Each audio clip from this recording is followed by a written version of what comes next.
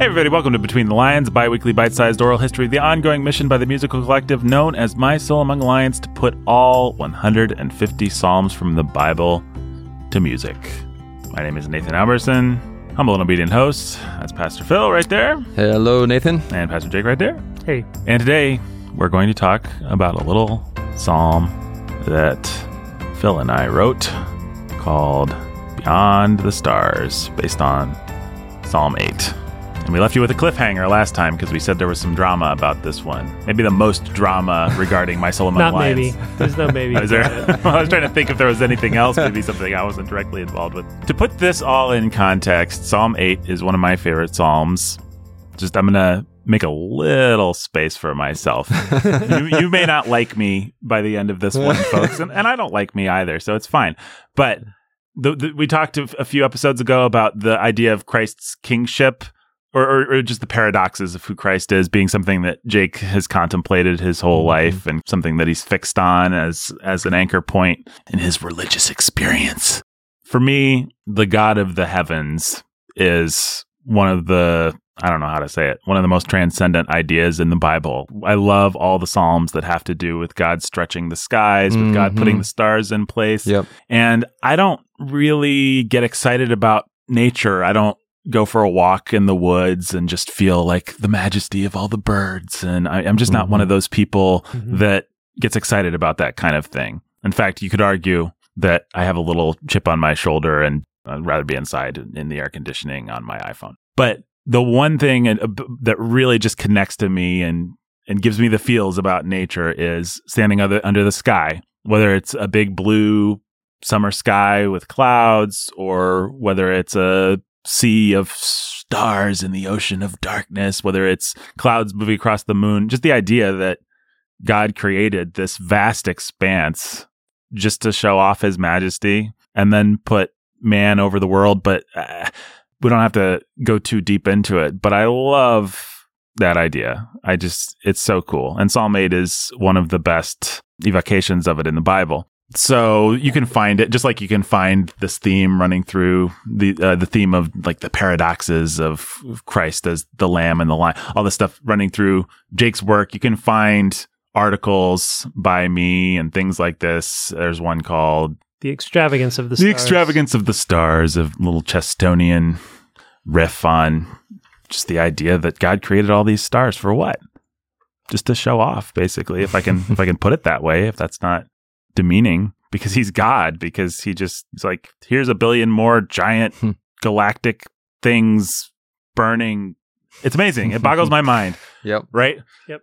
And so that can perhaps give you not much, but an iota of sympathy for the fact that I did not respond well. I remember Jake came back from his retreat. He spent a week with Jody, and he came back and he played demos of basically the bulk of what became Psalms 1 through 10, the album. Right. And it was really cool and it was really great. And Psalm 6 was great. I remember hearing that for the first time. I remember sitting on Jake's couch, probably had a little whiskey or something like that, and just hearing them, and it was warm and it was mellow and it was cool. And it's like, they did it. This is great. Like, these are all Psalm 9, I think, came out of that. You just came back with, it's like you'd gone basically an album. You'd gone on an expedition and you'd come back with gold and jewels, and you were just like, here's another pile of gold. We did the fabled thing that Indiana Jones, or just some band, some artist is just going to go to a cabin for a week and come back with an album. Right, and you pulled it off. It'd be easy to go to a cabin, be posers for a week, and then come back with nothing. But that's not what happened. and so, I don't know. I am a sharp-tongued individual and was more so then.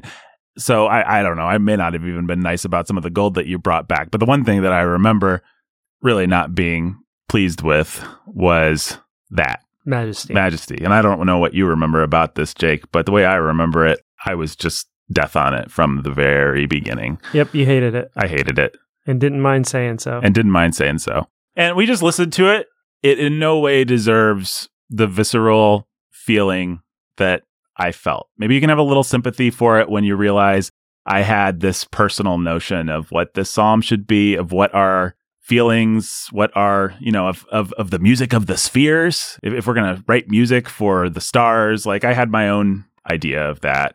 And this did not, a campfire song wasn't it. I did not feel that existential feeling the way that Jake and Jody had expressed it. And I took it personally. And I shouldn't have, but I did.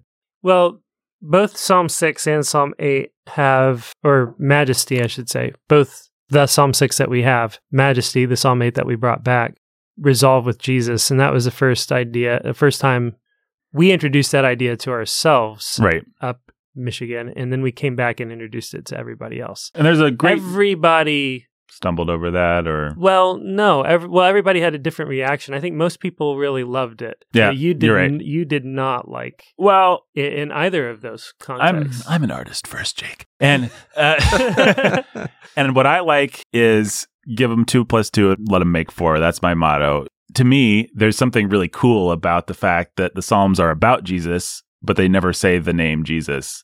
Why artistically? I'm not talking theologically now. I'm just like, as an artist, as an interpreter of the Psalms, why remove that element? Because that's actually a really cool, interesting, fun element. So that would be my argument. And it still kind of is, but also nobody wants Psalm 6 to not resolve with "Come, Jesus, come." Sometimes it just works. And I can't really argue with that. But on some kind of basic level, I was ready to not like it. You also have to understand that I'm just going to give all the excuses for my behavior up front before I describe what the behavior was in more detail. I thought that you were supposed to be really nasty when you were arguing something. I mean, I just had this basic idea that men, when they argue, should have their swords out and they should try and stab the other argument to death, if not the other person who's holding the argument to death. Like, I thought that was what Christian men were supposed to do, because the culture's full of wimps and people who don't do that. We're supposed to do that. Now, it turns out that that's pretty immature. And that's something that immature guys who are just hitting biblical masculinity for the first time often fall into. It's that cage stage kind of, Jake likes to say, you got to hammer everything's a nail kind of thing. So I was right there. Like, I'm excited about this, and I have strong feelings, and everybody needs to know about them. I should just vent my anger about them. I still like to express my feelings strongly, especially in a forum like this one, where it's kind of fun to argue about things, like on an episode of The Bookening or something like that. Like, why take a weak position on The Bookening? That's not good podcasting, right? But it turns out when you're collaborating with your friends and with your coworkers, there's some tact and diplomacy and love and kindness, things like, there's like the fruit of the Spirit that should be evident. And so there was absolutely no excuse for the way I responded. It was wicked, but I didn't know it at the time. And it was really a kind of a turning point in my life, because I responded poorly and nobody was having it. And it just made me realize over time, as I processed that in retrospect, like, oh, well, Nathan, actually, maybe you should try not being a jerk. That might be good. It's kind of an important moment for me. But all of that to say, the story is, I just decided I hated this Psalm 8, this Majesty. Like, it was not good. I started arguing against it pretty stringently. I told Jody that King David was probably rolling in his grave somewhere. And one of the milder things I said. One of the milder things I said. And it all culminated one fateful Thursday night with this email that I wrote, which was just an anger. It started out nicely enough, but it was just like this long rant, which I'd be mortified to read now. That included some bad words and stuff, like saying what a terrible psalm this was and just tearing it apart every which way. Like, I was really angry at this psalm for whatever reason. And it was such a ridiculously over the top email that we had a friend who happened to be on the email chain in Toledo. And I visited Toledo one time, church that we're friendly with there. And I met several people who were like, oh, yeah, you're the email guy. I'm like, oh, okay, great. That's what I'm famous for. Guess it exchanged hands. So I send this nasty email for some reason thinking that that's going to achieve something, like that'll get them, they'll be backed into a corner and they'll have to see the error of their ways. That didn't work. I remember, Phil, you took me aside the next day and just said, you can't send an email. Like, just I did. I forgot about that. Like, you can't be. You just said you can't. I took you into Tim's office. Yeah. It was the whole thing. And I felt really bad because, and I'm sure a lot of young men experience this who are hitting some of these things, especially people. And I should have been more mature than that. I've grown up with this stuff. I wasn't actually hitting biblical masculinity for the first time. But I don't know. I guess I just never learned how to argue or something like that, how to argue productively. That's my excuse, at least. That's the only excuse that holds any water. So Phil just said, like, you can't be like this. This is stupid. And I was like, I didn't get it at the time. I was like, why? Why not? Like, what's wrong with it? It really took a long time. But I apologized to Jody. We had a nice conversation. He said he forgive me. It was kind of him. I shouldn't over it, but it's embarrassing. So we've talked about this enough. Anyway, did you have something to add, Jake? Nope. I found it, but I'm not going to actually read it for myself. Yeah, no. The first blast of the trumpet. Oh, I guess we could tell people that. That's what I was debating. The first blast of the trumpet against the monstrous Psalm 8. Yes, I called it the first blast of the trumpet against the monstrous Psalm 8. That was the subject line of the email. That's all I was looking for. Yes. Trying to get that right in my head. Yeah. Well, I'm funny. Okay. So I had too much fun with it. The funny thing is, like, if somebody sent me an email right like that now, I would have so little patience for it. I hate when people try to be clever in emails. Oh, well. Now, I don't remember exactly what the chronology. I don't remember how much time passed after that.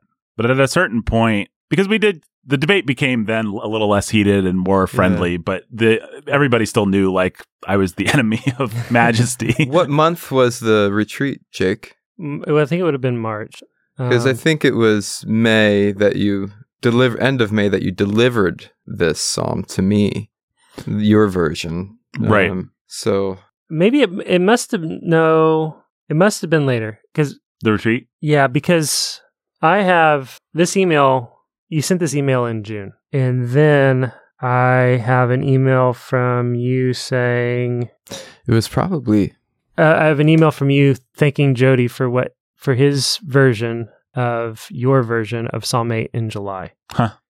So maybe April, May, sometime after Holy Week, maybe? I can't... You know what? Here's how I know. I think it was the playoffs, the NBA playoffs. So it was probably June. This is probably almost right away.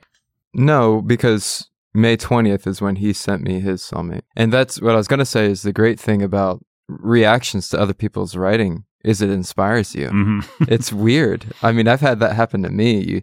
You read something, you're like, oh, I can do better than that. Right.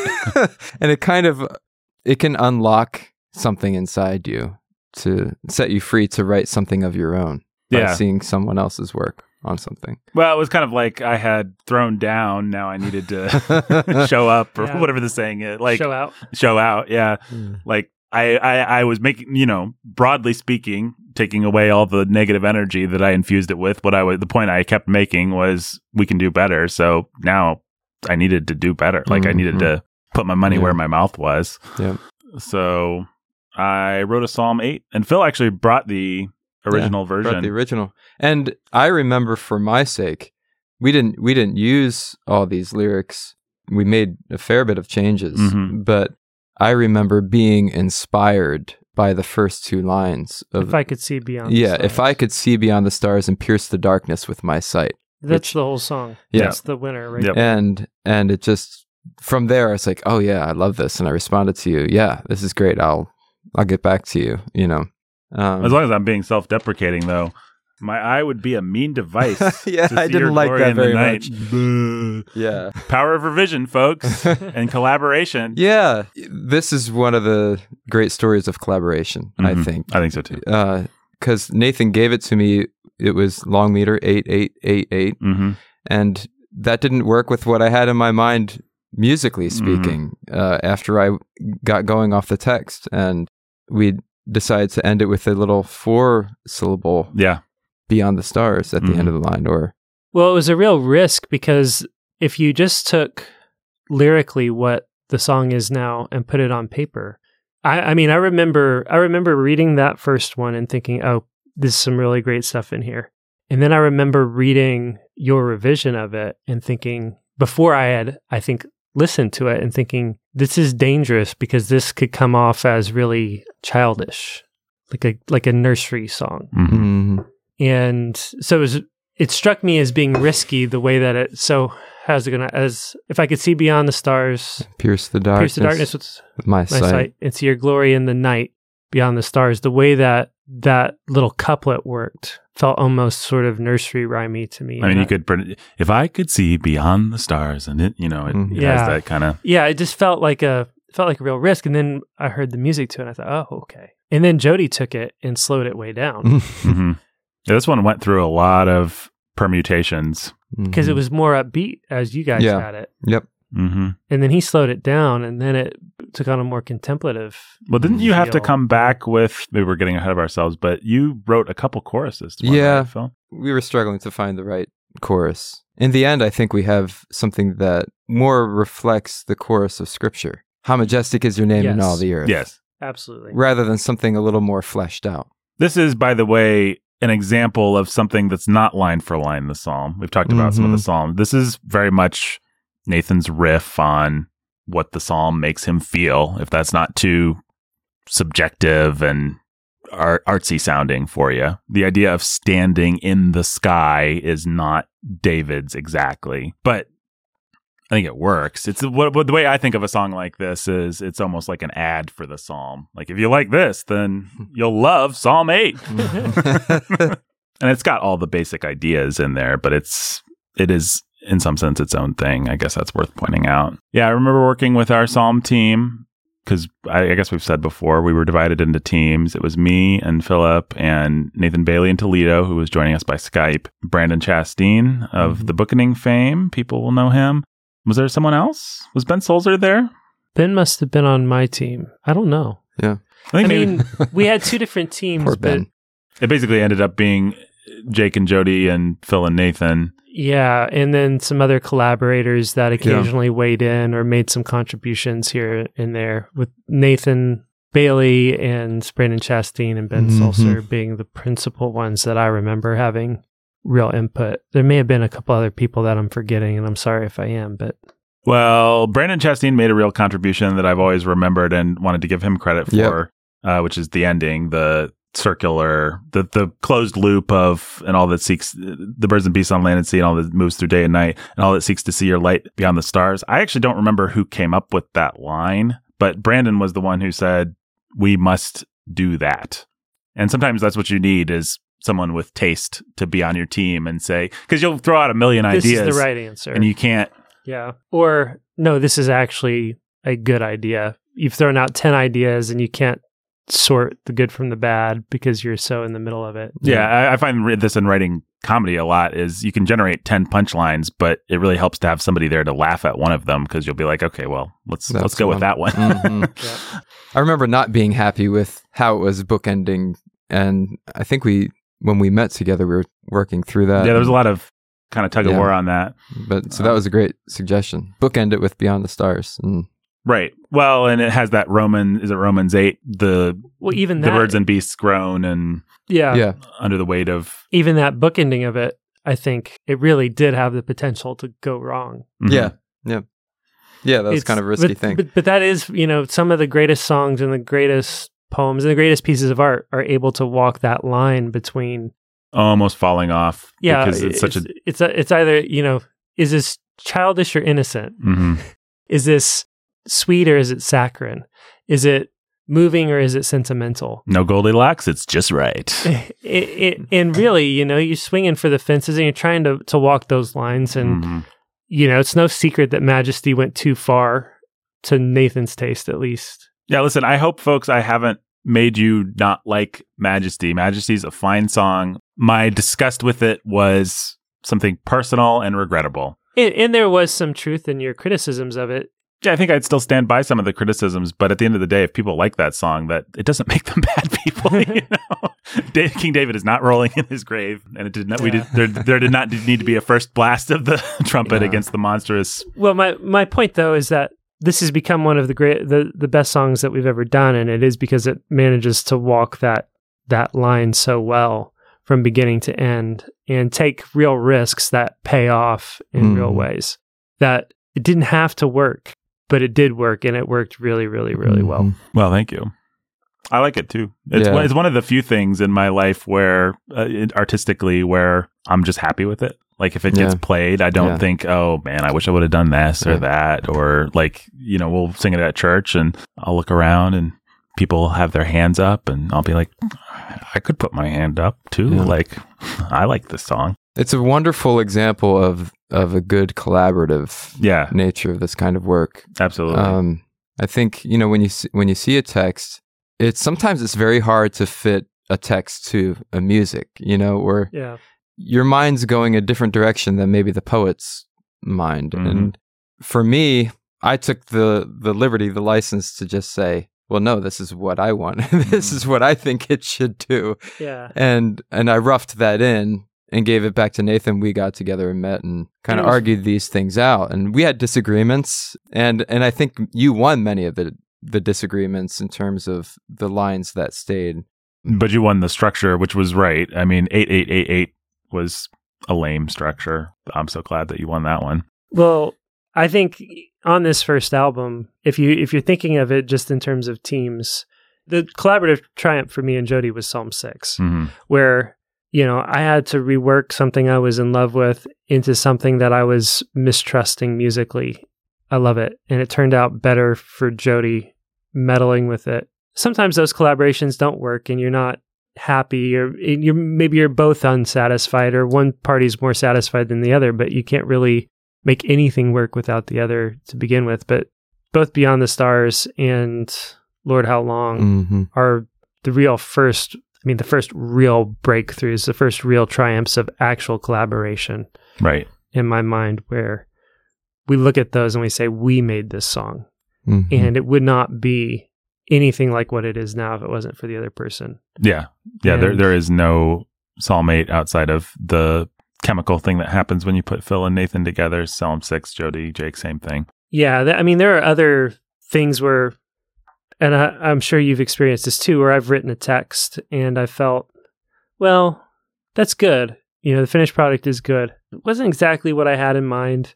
In some ways, it's a little bit of a letdown. In other ways, you know, hey, it's a surprising take. And I find it interesting that that's the take on those lyrics that you took. And other times where it's just like, oh, wow, I'm going to start crying because you took this humble little poem that I wrote and that I loved, and you made it come to life and hit all of the beats just perfectly, better than I could have imagined. And wow, how humbling to be able to be a part of something like this and to be able to work with you guys on things like this. Well, I wish I could give myself the credit of having had that reaction when Phil brought back his melody, but everything about this was hard. I remember arguing with Phil about the melody. Yeah. I don't remember exactly. I wanted it to have more variety or something like that, which I don't ever usually say much about the melody, but in this case, I was just like, it was personal enough or something. So even that was hard, and it took having some time away from it and a little distance for me to actually be appreciative of what we'd done together. You know, I think it was actually hearing it live for the first time where I was like, oh man, this really works. And it actually is majestic. It gets that, oh Lord feeling, you know, because it is such a simple melody that it didn't just like blow me away the first time I heard it, but it's one of my favorites. It's very simple in the kind of American folk kind of way. And that's why I think it works. Well, and how majestic is your name about, you know, the chorus, it didn't just blow me out of the water the first time, but it does have that transcendent feeling when you do it in worship. You raise your hands, all that sort of thing. So I really love this psalm. This is my favorite one that I've worked on. I'm happy that it came out. Don't like remembering the turmoil and drama that went into it. Don't much like that version of Nathan all that much. He also had a ponytail. So you had a ponytail? I think so. That was probably ponytail era Nathan. But ponytail's gone, and hopefully some of the malice along with it. Along with it. You want to say anything about the production of this, or pretty simple? It is very simple. Yeah, like you said, it's a little slowed down, folksier than I had in mind. Mm-hmm. It's also on the B side. But well, here's the thing that really works about that, though. If you listen through the first disc and the second disc as one thing, which I take it many people did. Yeah. And many people listening on Spotify or wherever else they listen. Right. Do. It actually makes it into a killer closer. Yeah, it closes it out. So it's sort of, I don't know whether this was the design, but it actually gave it a place of importance, actually, kind of. You know. Well, I do think Majesty in its placement on the first album side really works nicely in the flow of the album. Yeah, it lends more variety than this would have. And yeah, I agree. I think they were placed correctly. So there you go, folks. That's the story. Beyond the Stars. I hope you like it, because it was painful getting there. And hey, let's give it a listen. If I could see beyond the stars and pierce the darkness with my sight, and see your glory in the night beyond the stars. If I could stand above the sky, your every work beneath my gaze, there'd be no ending to my praise, O Lord my God.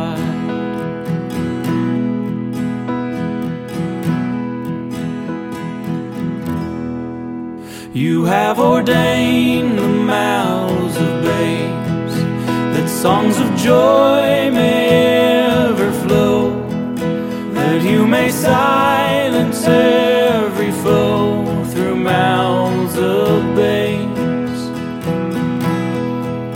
And how the little children laugh, think how wonderful and odd that you should crown as sons of God the sons of man.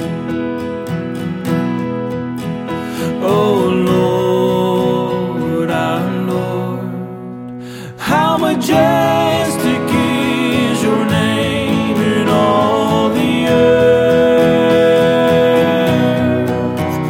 How majestic is your name in all the earth. How majestic is your name in all the earth. How majestic is your name in all the earth.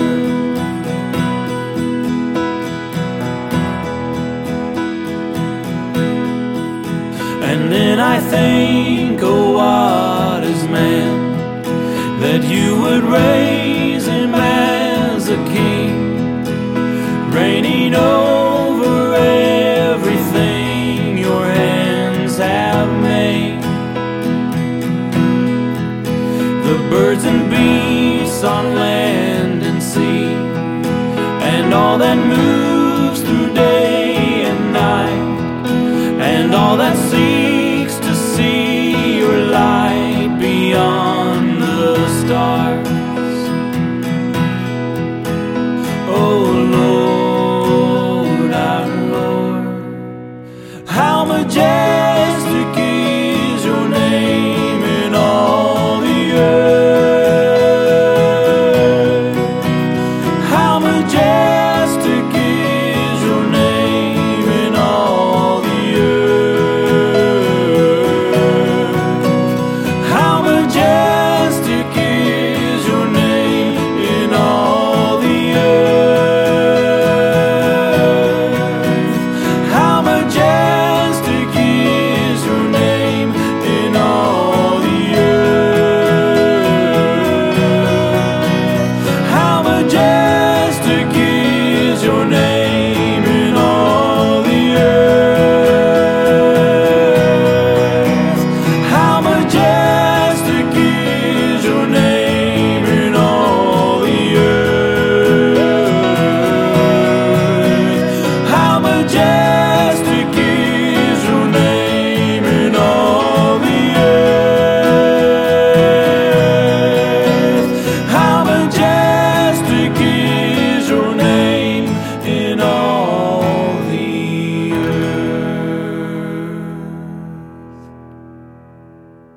hey, if you like this song and you want to buy it, you can buy it on iTunes or Amazon or Bandcamp, all over the place. You can go right now and listen to it on Spotify or Apple Music. Wherever you get your music, it's there. If you want charts, lead sheets, it's all available for free at clearnotesongbook.com. And if you want to support this work and get access to great new content as we write and produce new songs, go to patreon.com/MSAL, where you can sign up for as little as a cup of coffee a month.